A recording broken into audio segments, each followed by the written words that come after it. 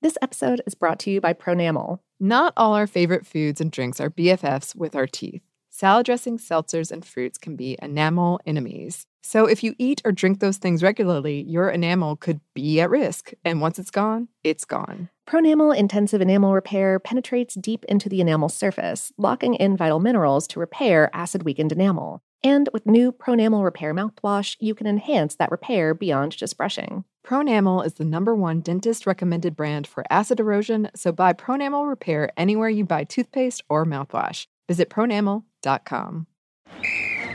Let's hit it. Give me a vacation. Give me a wave. Surfing. Give me a city tour. The trolley. Give me animals. The zoo. Give me some sea life. Give me museums. Balboa Park. Give me a woo. Roller coaster. What's that spell? San Diego. If you're happy and you know it, San Diego is the place to show it. Book your family vacation at sandiego.org. Funded in part with the City of San Diego Tourism Marketing District Assessment Funds. What's up, this your boy Lil Duval, and check out my podcast, Conversations with Unc, on the Black Effect Podcast Network. Each and every Tuesday, Conversations with Unc podcast feature casuals and in-depth talk about ebbs and flows of life and the pursuit of happiness. Unlike my work on stage, I tap into a more serious and sensitive side to give life advice and simply offer words of encouragement, yet remind folks to never forget to laugh. Every Tuesday, listen to Conversation with Unc, hosted by Lil Duval on the Black Effect Podcast Network, iHeartRadio app, or wherever you get your podcasts. Presented by AT&T. Connecting changes everything.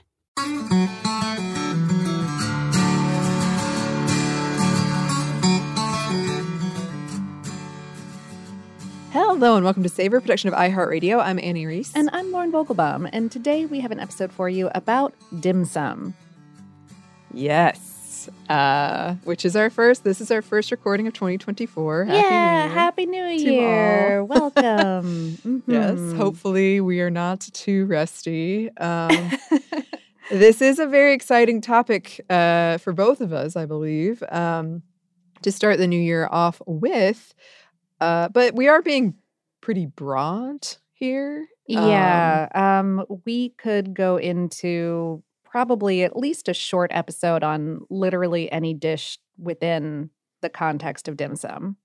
Yes. So, yeah. And I didn't include a number in our number section because I couldn't find a good source about this, but there are hundreds, if not thousands, of dishes that are included under the umbrella of dim sum. So, wow. Yeah. Oh my gosh. Yeah, so this is an overview. Mm-hmm. I believe I know the answer, but I must ask, Lauren, was there any reason this was on your mind? It's just a nice thing to do with family and friends. I love dim sum, and the holidays are a nice thing to do with family and friends, or can be, depending on your, family and friends. And and so I was thinking about how nice dim sum is, and how much I wanted to talk about it. And I was feeling ambitious. I was like, maybe at the end of 2023, beginning of 2024, I'm going to tackle some of these big topics that we haven't tackled yet. Let's go. Well, here we are. Yes. Yeah. I also love dim sum. When you sent this, I was planning with my friends a dim sum. Ooh, because we haven't been since the pandemic. Oh, wow. Yeah. Yeah, and I've missed it horribly, and so have they. And this is the year of the dragon, which is my year. Okay. Lunar New Year. Yes. But yeah, the cravings were very intense in this one. They were. Oh, my heck. Every single photo I was looking at, every single description that I read was painfully cravingful. Speaking of, shout out to the listener whose name I'm forgetting off the top of my head, who sent us those adorable dim sum calendars a few years back. Yes. And also we did do an episode on Lunar New Year's food. Mm-hmm. I think we've done a couple of things that would fall under this umbrella as well. Brunch, surprisingly. Our old episode on brunch, I know we talked about it a little bit. Mm-hmm.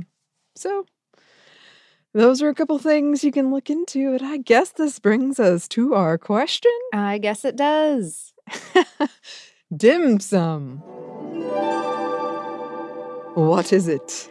Well, dim sum is a type of meal where you order a number of small dishes, or it can refer to those dishes themselves, of more or less bite-sized foods, and you share them around a table with friends and family and cups of tea. There are a bunch of dishes traditionally attributed to dim sum, and they can cover a pretty wide range of ingredients and flavors and preparation methods. Vegetables, meat, seafood, rice, wheat, savory, sweet, spicy, steamed, baked, fried, roasted, chilled.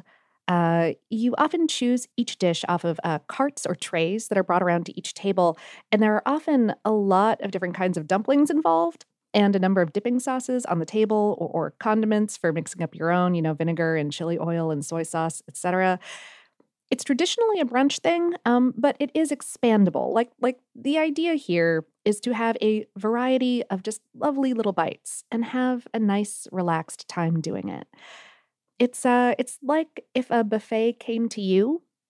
It's sort of beautifully controlled chaos, like sitting in the middle of a swirling teapot. It's like when you get a cup of tea and it warms your hands, and then you take a sip and it warms just your whole being from the inside out. It's like a whole meal of that feeling. Yeah.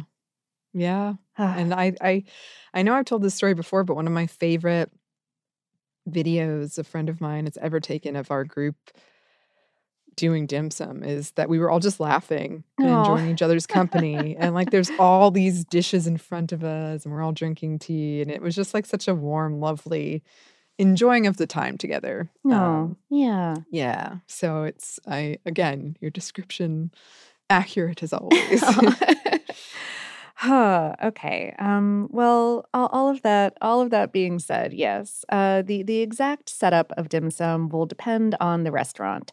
At larger restaurants, you're often seated at like a big round table with a lazy Susan in the middle, and you choose dishes from these roving steel carts, or perhaps servers with trays, right?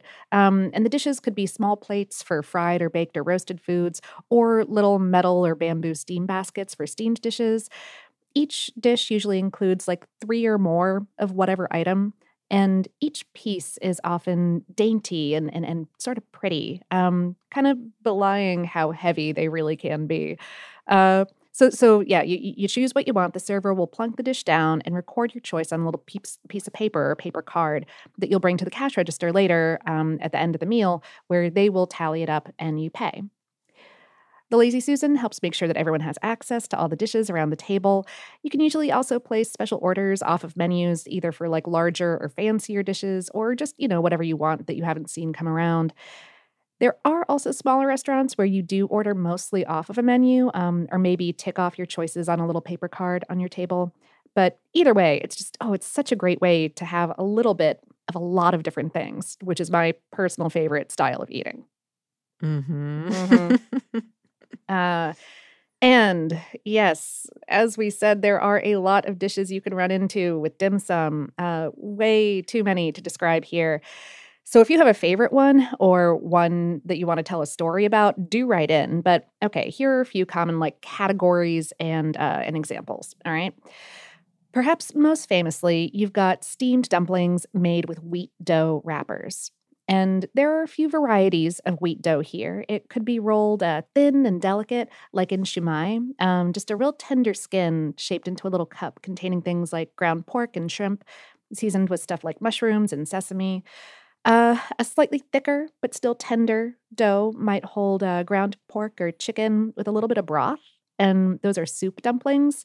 And the way that you're supposed to eat these, and I never knew, and I always had so much trouble with them, is you pick them up, you put them in your soup spoon, then you take a little nibble out of the skin to let the broth release into the spoon, and then you slurp it down.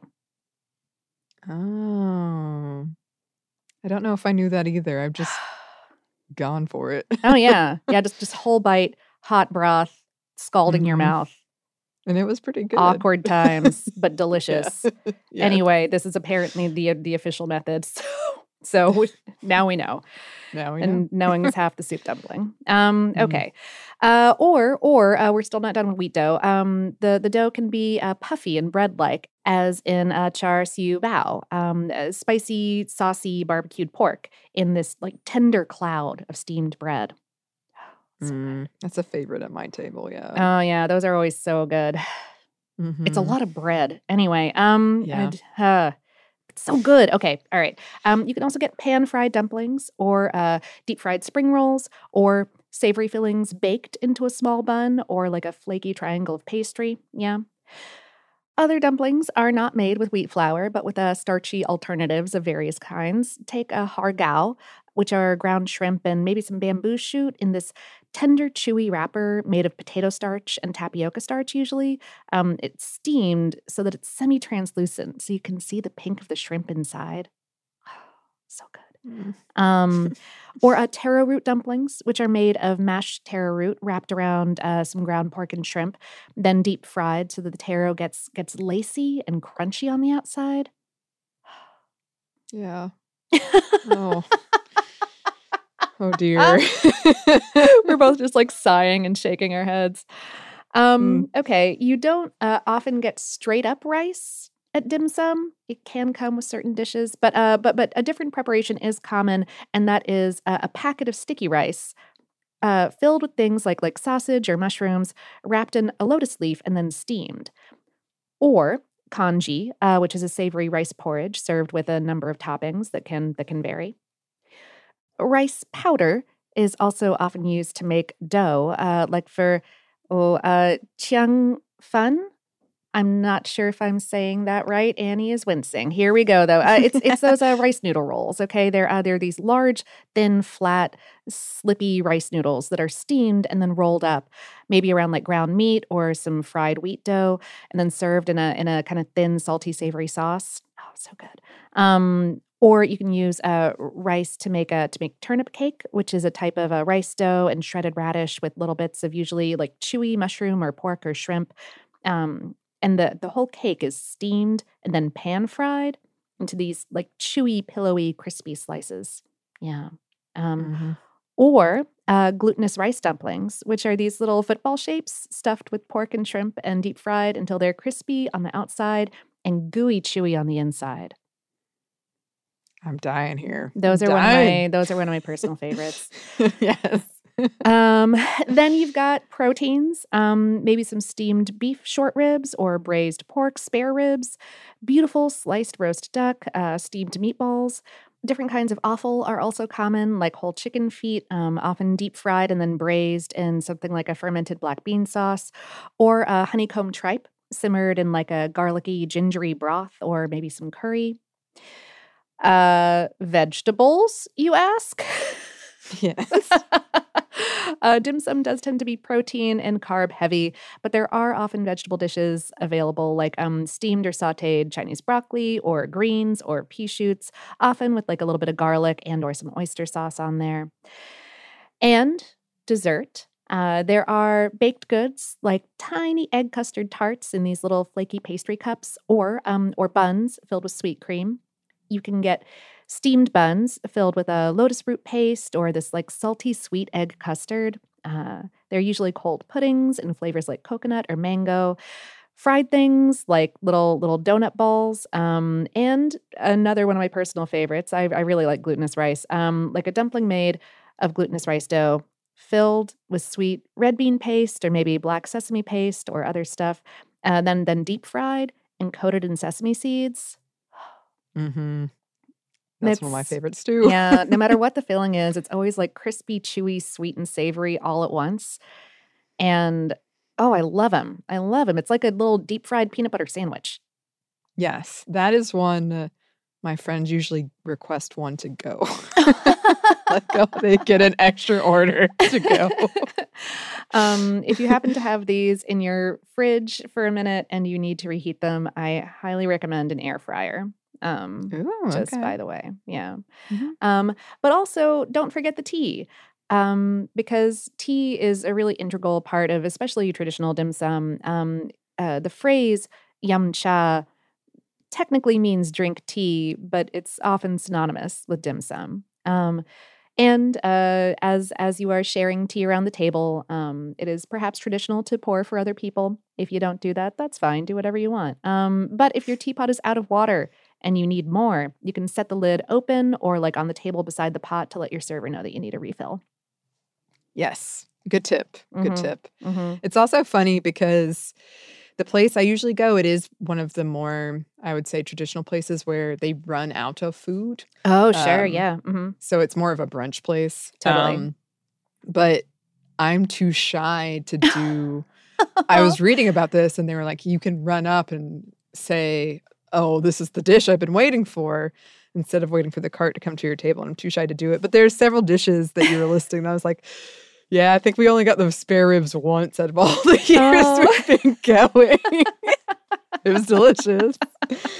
Maybe this year I'll have a little bit more courage. Yeah, a lot of the articles that I was, or blog posts or just interviews that I was reading about all of this were like, be brave, be bold, like go after those carts. Like, I'm like, what? They look so busy though. Just yell across the restaurant. I don't know. Don't take time to say please or thank you. The professionals don't. And they get the good dishes.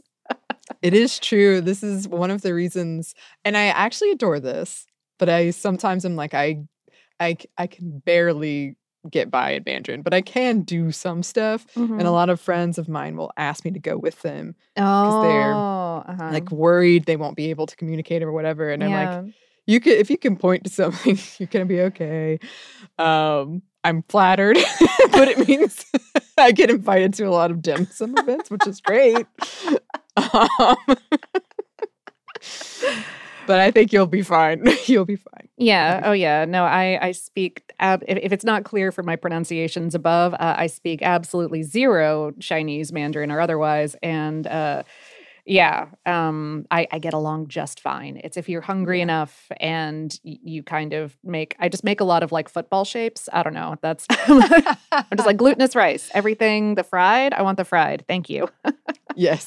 Well, that's one of the interesting things, and we're going to talk about this a bit more later, but that's one of the interesting, unique things in my experience with dim sum is that you get to see the food and point to it. Mm-hmm.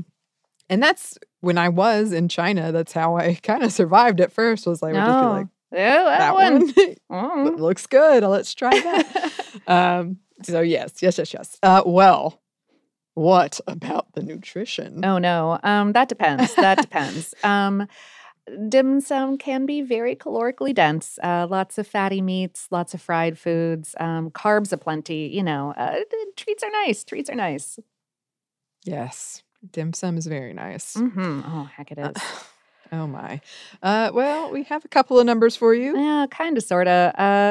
I kept reading about this one dim sum place that was the first one, I believe, to receive a Michelin star, and it kind of its tagline to this day is like the cheapest Michelin star restaurant in the world. Dim sum can be expensive, certainly, but very oftentimes it's quite reasonably priced. So I looked a little bit further into it, and there are currently 14 Michelin selected, 16 Bib Gourmand, and 1 Michelin starred dim sum restaurants around the world. Quite a selection, I must say. Though there are a lot more than that. As of 2019, there were some 1,300 dim sum restaurants in Hong Kong alone.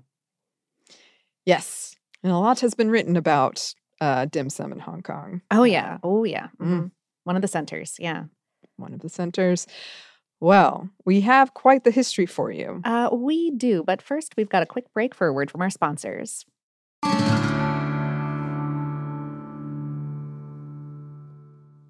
This episode is brought to you by Pronamel. Not all our favorite foods and drinks are BFFs with our teeth.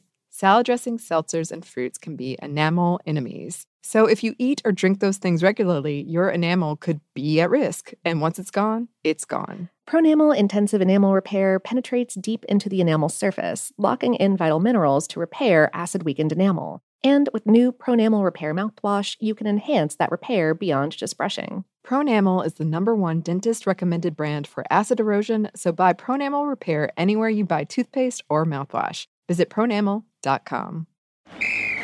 Ready? Okay.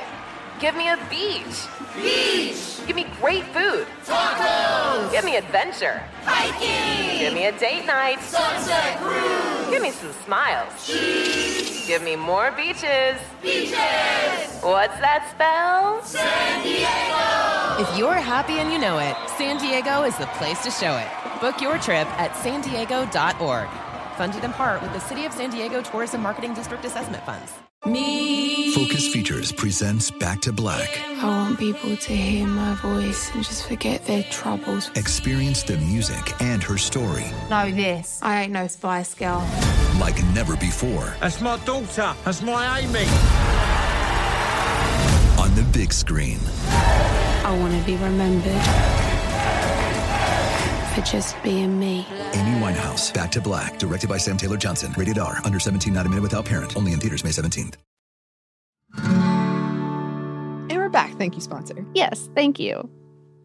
Okay, so yes, the history of drinking tea in China is a long one and is closely intertwined with the story of dim sum. I know we have done episodes based on tea, but I feel like that's a whole world. But we have done a couple. Yeah. More shall follow in the future when we're feeling similarly exuberant. Yes. I like how we're already preparing to be tired. But according to most sources looking into dim sum, it most likely originated thousands of years ago out of tea houses established along China's Silk Road, which was a trade network spanning across parts of southern China, India, and the Middle East. And these tea houses were places where people traveling along the Silk Road could stop, take a break, and enjoy some tea, which many believed helped with digestion. So these tea houses started offering snacks and were what many consider the first examples of dim sum, these snacks. However, quick note, some sources are more likely to put the origins of dim sum way closer to where we are now, like the late 19th century. Oh, wow, yeah, sure. Yeah, and I think this has to do with how we think of dim sum today versus this early version that's being described here. And more than one source pointed out the history of tea and snacks in China is far older than this. And even when looking at the name dim sum, it's much more recent than the words for tea and snacks in that area in the written record. Sure, yeah. There is also a bit of argument about where the name came from and what exactly dim sum means. I've seen translations claiming that dim sum literally means something like dot the heart or touch the heart, which would be an idiom intending something like hit the spot. Yeah. I've also seen translations claiming that that's poetic nonsense and that it more literally means to eat a little bit of something. So, you know. Which could hit the spot. Which can also hit the spot. Sure. It's true. Yes. Another big piece of the story of dim sum was the transport and trade of wheat flour, which is a key ingredient in dough and a lot of the classic dishes we think of, transporting that along the Silk Road. And it was along this route that the ingredient that became key to so many classic dim sum dishes really made inroads in China.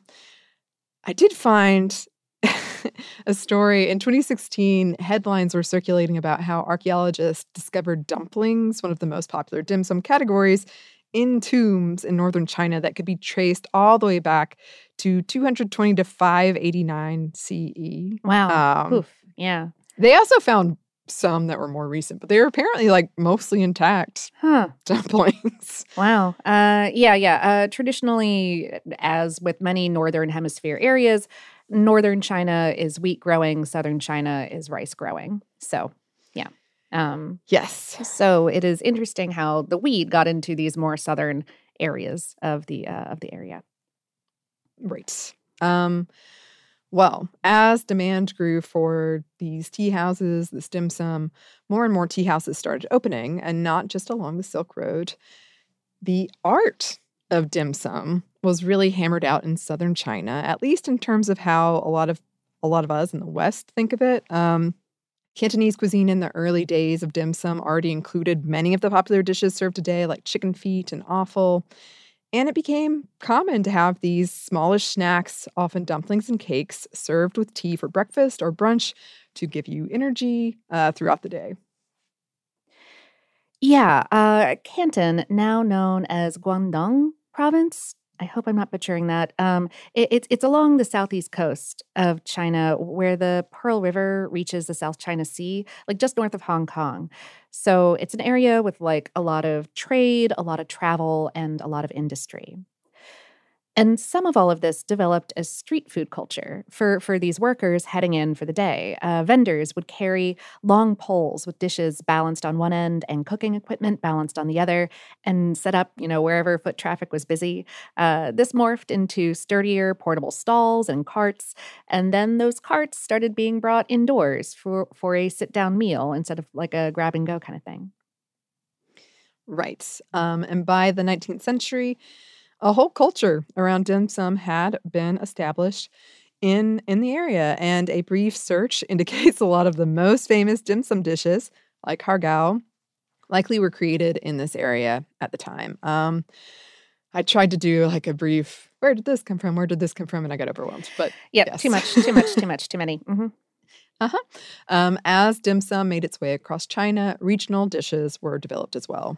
Yeah, and in some areas, like the then British colony of Hong Kong, dim sum got fancier as restaurants tried to one-up each other, adding like chandeliers and statuary and encouraging business meetings and like power breakfasts, the equivalent of the 3-martini lunch kind of thing. And this is where we began to get the new tradition of like banquet hall dining rooms for dim sum restaurants, which many of them are these days. But that's more like in the 20th century. I'm getting a little ahead of us. Right. Well, the 19th century is when historians think that dim sum was introduced to the U.S. with a wave of immigration from southern China, and especially from port cities and the surrounding areas. Yeah, a lot of Guangdong province immigrants came over to the American West during the gold rush. And as we talked about before, a lot of people opened up restaurants with traditional and new dishes. One of those opened in Chinatown in San Francisco in the 1920s, and it was called the Hong Ah Dim Sum Tea House, and it is believed to be the oldest dim sum restaurant in the United States. It is still open, and it's really interesting to read about the history of it. I found a lot of it quite endearing, to be honest. Yeah. Yeah. Mm-hmm. There is another long-running one in New York City, the Nam Hua Tea Parlor, which opened in 1920. Supposedly one of the employees there, one Wally Tang, who eventually bought the place from the original owners, innovated the egg roll there as a riff on traditional dim sum sometime after the 1950s. Ooh. Mm-hmm. The earliest known written reference to dim sum in the U.S. was in an ad for a restaurant that was published in the San Francisco Examiner in 1939. Another article published around the time suggested that non-Asian Americans at large may have believed dim sum referred to one specific dish, and that dish could vary based on personal experience. So, like, dim sum could be like a spring roll or an egg custard tart, depending on who heard the word. Mm-hmm. Yeah. Yes. Yeah. Dim sum restaurants gained popularity in New York City during the 50s and 60s, though there still seemed to be a lot of confusion around the name for non-Chinese folks. Dim sum grew more and more popular and started spreading across the country in the 70s, and more articles were written about it, which further increased the popularity and also clarified for non-Chinese folks what it was. Here's an article, a headline from 1988 from the Chicago Tribune that made me chuckle. Dim sum has come a long way from esoteric to mass popularity. Oh. Okay. Sure. Yeah. Yeah, sure. Also, I didn't know about this, and I would love for people. I was racking my brains to think if I encountered this when I was in Australia, but I would love for listeners from Australia to write in about this. Yeah. In the 1940s, dim sim, or dimmies, became popular in Australia. Briefly, these are a type of Chinese dumpling that can come steamed or fried with a variety of fillings. A Chinese-Australian businessman named William Chen Wing-Young often gets the credit for making these dumplings what they are today. His daughter was very clear he didn't invent them in an interview. Okay. But he kind of made them the thing that they are in Australia.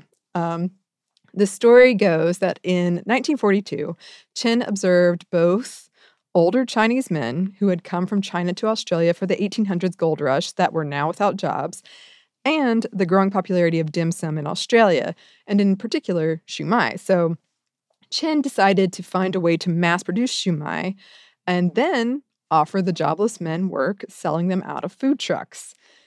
Because a lot of Australians struggled with the pronunciation of shumai, he called them dim sim. In the early days, the company called Wing Li had 4 women making the dumplings, including Chen's wife. But as demand grew, they expanded. And as the story goes, while on his way to make a delivery, one of Chen's sons got distracted talking with a friend who owned this fish and chip shop. And they ended up going fishing. But then they came back and fried the dumplings that he was supposed to be delivering. And the friend served them at his restaurant. The next day, the friend called and said everyone was asking where he got them. And demand grew even more. And Chen worked with an engineer to come up with a machine to mass produce the dim sum. They are a bit bigger than shumai, from what I understand, and the ingredients have changed based on availability over the years, like in World War II when there were meat shortages and stuff. Sure. Kind of changed. But they became a popular side dish at fast food establishments and were sold in grocery stores too, like pretty soon after all of this. And from what I can gather, they are still really popular in Australia. Like there are groups based on love of dim sum. So, all right. Cool. Yeah. Again, let us know. Please let us know. They're bringing us more to the modern day. In recent years, there has been a lot of discussion, some very regionally specific, like around Hong Kong, about the future of dim sum in terms of rising cost, aging workforce and clientele, efforts to preserve traditions, techniques and dishes, changing trends, especially like around veganism and stuff like that. Because, historically, the act of having dim sum is about more than the food or the tea. And during the pandemic, they really took a hit. Sure. Yeah. And I missed it terribly during the pandemic. That was one of the big things. I just was really because it's comfort food. It's comfort food, and it's also a comfortingly clamorous environment, you know, and we certainly weren't going out and doing that then. No. And we were not the only ones that missed it. Many people, I found a lot of articles that wrote about it. And a lot of dim sum places were hit pretty hard. The racist rhetoric about where COVID-19 came from did not help at all. And many of the restaurants specializing in dim sum changed from a roving cart experience to a more standard like piece of paper menu experience, which some of them were always doing, as you said. Which, of course, yes, adapting and surviving is great. Safety measures, yes. But, part of the beauty of dim sum is that you get to see and smell the dishes before you order them, like I was saying. And you might get something you weren't anticipating and end up loving. Yeah. Every time a cart comes out, it's like so exciting, wondering what food is on it. And it is very communal, as you said, like, it's a meal you share because you want to try a bunch of stuff. Yeah. And I was thinking about this when I was reading about it and writing this outline. I was introduced to dim sum in China, but of course I'd had things like dumplings or buns before. Like I'd had the foods of it, but that was like the first time I did the experience of dim sum. Yeah.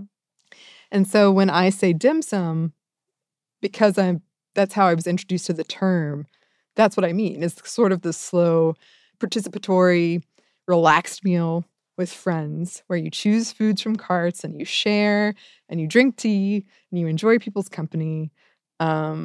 And I get that, according to some articles at least, I'm not using it correctly. But that's what I think of when I think of dim sum. That's what I mean. Otherwise, I'll just order dumplings for delivery, which is also great. Don't get me wrong. Both are good. But the experience, Both are good. Yeah. the experience does matter and it makes it distinctive. Like it's one of the rare times for me where I sit and slowly enjoy a meal and talk to people as opposed to like, oh, we've got to be to this thing next or we've got to go do this next. And yeah, just kind of scarfing it down for the sake of getting calories into your body in that moment. Yeah. Right. Which it's still like, you can have great meals that way, but it's the experience of like waiting for the carts to come out and be like, you know what? I think we can try this. I know we're all full, but what about? Yeah. See this one. Let's try this. I've never tried this before. Or, oh no, that one hasn't been around yet and I need some of that before we go. Or, right, sure. Even if you're like sitting in your chair. Slowly becoming a dumpling yourself. Yeah. Exactly. Yeah. I love it. And there are really good articles out there that you can find, listeners, if you're interested, where people just give really personal takes on their experience growing up with this with their family or whatever it was. Yeah. And I even read one that was like, sometimes it didn't have to be the best food, but it was the most lovely experience because you were appreciating that time together. Yeah. But it is really delicious. Oh, that too. All right. The siege of cravings. Yeah. Need to make this happen. All right. Yes. Yes. Well, listeners, this is one where I'm sure you all have your favorite dishes. You have your thoughts about it. Please write in and let us know. Oh, yes. We do already have some listener mail for you, though, and we are going to get into that as soon as we get back from one more quick break for a word from our sponsors.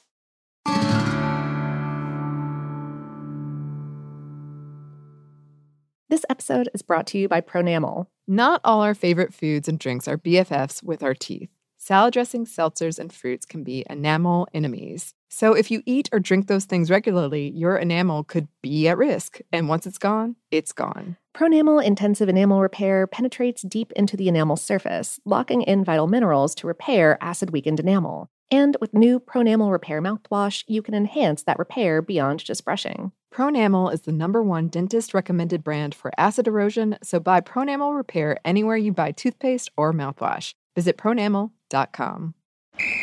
Ready? Let's go. Give me a vacation. Vacation! Give me a golf course. 70 courses! Let's get a water sport. Paddleboarding! Can I get excursions? Whale watching! Time for chill vibes. Beach yoga! How about a garden tour? Balboa Park! Give me a dolphin. What's that spell? San Diego! If you're happy and you know it, San Diego is the place to show it. Book your trip at sandiego.org. Funded in part with the City of San Diego Tourism Marketing District Assessment Funds.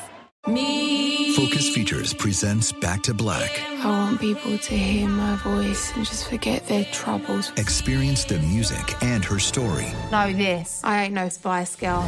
Like never before. That's my daughter. That's my Amy. On the big screen. I want to be remembered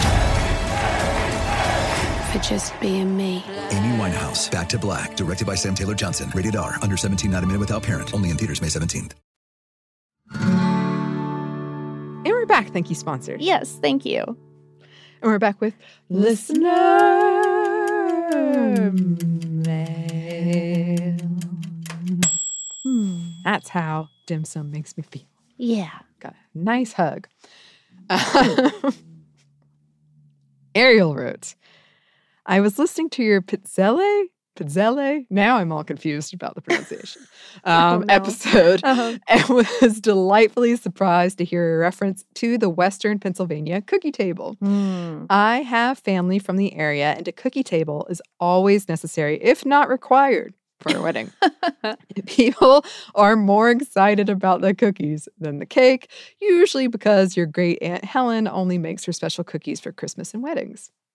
While I can't speak to the history, my dad grew up in rural Pennsylvania and has said that, where he's from, cookie tables were a way to provide more food without spending the money to also have a meal.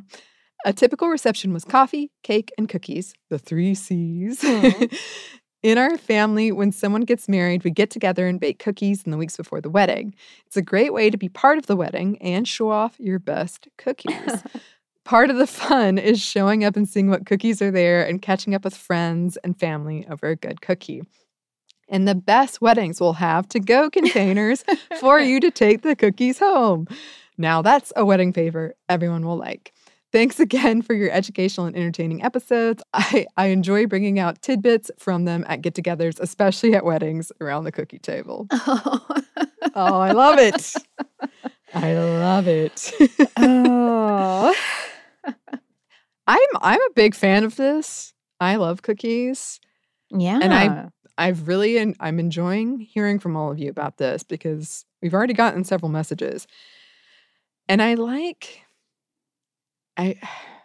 personally like the trend I'm seeing where the cake is sort of like Yeah.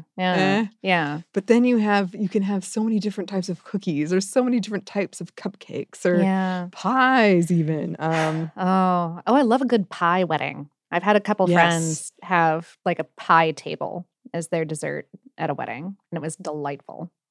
Yes, I have as well. And I think the cake has got a lot of like tradition to it. It's not bad at all, but I think there's something fun about, yes, I can take home a like favor box of different types of cookies. I can see what different types of cookies people made. Because like I said, I would get requests. And it was fun to kind of get the like, ooh, who made this Oreo stuffed cookie? I'd be like, oh, that was me. Those were a hit. Oh, absolutely. Oh, I bet. Oh, yeah. Yes. Oh, good cookies are so good. Yeah. Mm-hmm. All right. Trying to figure out if I can have an excuse to have a cookie table at some kind of function. Oh, I'm sure. I think that'd be easy to come up with an excuse. Sure. We're trying to plan our next Dungeons and Dragons. We could just bring a bunch of cookies. You know who likes cookies? Super producer Dylan. He would love it. He would love it. It's true. See? There you go. Problem solved.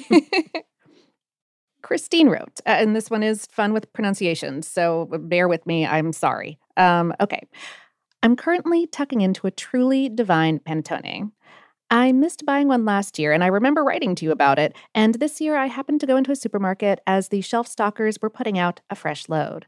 Normally, I get a particular mass-produced brand, which is quite okay. However, this year there was a second panettone available. It was more expensive, and they're in much smaller numbers. The package itself suggested the panettone was half the size of the other one, but when I picked them both up, the smaller, more expensive one was heavier. Intrigued, I bought one of the smaller, more expensive ones. Oh my, it is so good. It has a wonderful mix of dried fruit instead of just sultanas, and there's so much more fruit. The bread/cake is very moist, but still very light, and has a delicate spice flavor. Looks like I'll be getting the more expensive panettone for good now.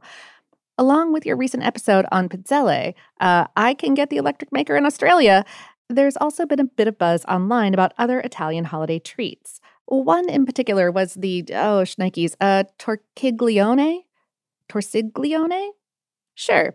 Christine has no idea on the pronunciation either. Yes, this is an Umbrian cake of almond paste and fruit, which is coiled so it resembles a snake. It's thought to date back to the Etruscans, so even older than Rome. There's also the Veronese Pandoro, which is baked in an 8-armed star shape. The mix looks similar to panettone, but has no fruit inside, and the cake itself is dusted in powdered sugar. This brings me to my favorite German Christmas treats, Stollen and Pfeffernuss. Stollen is another bread and also contains dried fruit and candied peel and also almonds. The better ones are also flavored with cardamom. The whole thing is then covered in marzipan and is yum. Pfeffernuss are ginger aniseed cookies with a fairly firm texture and covered in a white sugar glaze. Pfeffernuss have been around in Australia since I was a small child. However, Stollen has really only become known since Aldi arrived in Australia.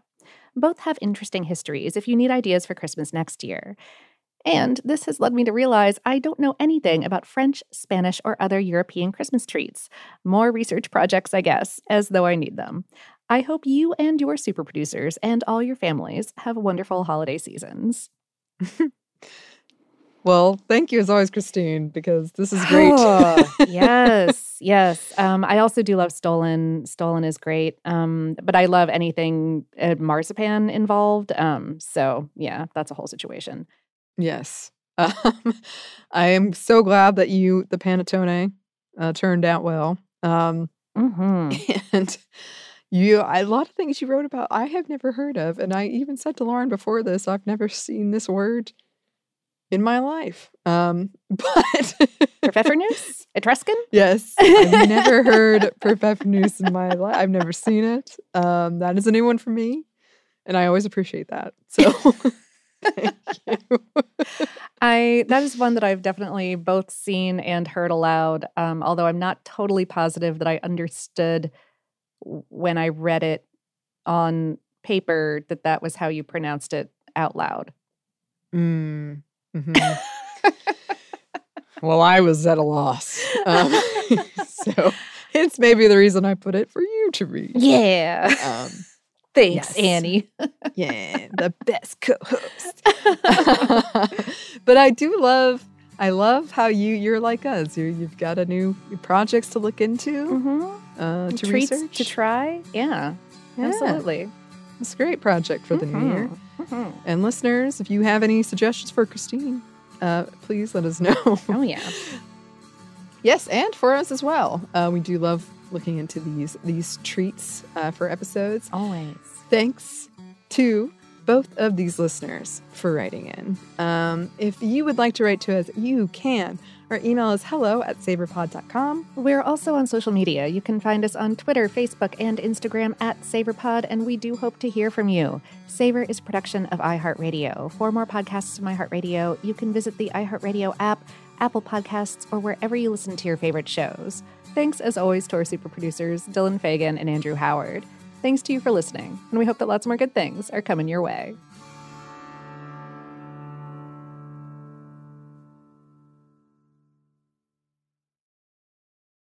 This episode is brought to you by Pronamel. Not all our favorite foods and drinks are BFFs with our teeth. Salad dressings, seltzers, and fruits can be enamel enemies. So if you eat or drink those things regularly, your enamel could be at risk. And once it's gone, it's gone. Pronamel Intensive Enamel Repair penetrates deep into the enamel surface, locking in vital minerals to repair acid-weakened enamel. And with new Pronamel Repair mouthwash, you can enhance that repair beyond just brushing. Pronamel is the #1 dentist-recommended brand for acid erosion, so buy Pronamel Repair anywhere you buy toothpaste or mouthwash. Visit pronamel.com.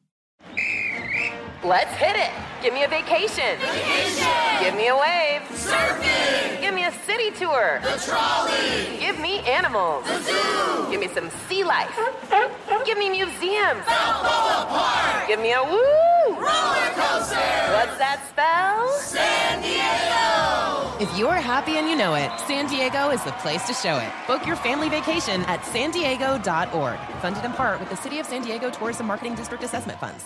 Xfinity has free premium networks for everyone this month, no matter what kind of entertainment you love. Addicted to true crime? Catch killer cases and more spine-tingling shows on A&E Crime Central. Crave adventure? Explore Asian action movies on Hi-Ya. Searching for something extreme? Check out skating, snowboarding, and more on Fuel TV Plus, the global home of action sports. And find crowd-pleasing bops on iHeartRadio's Hit Nation playlist. There's new free shows and movies to love every week. Say free this week in your Xfinity voice remote.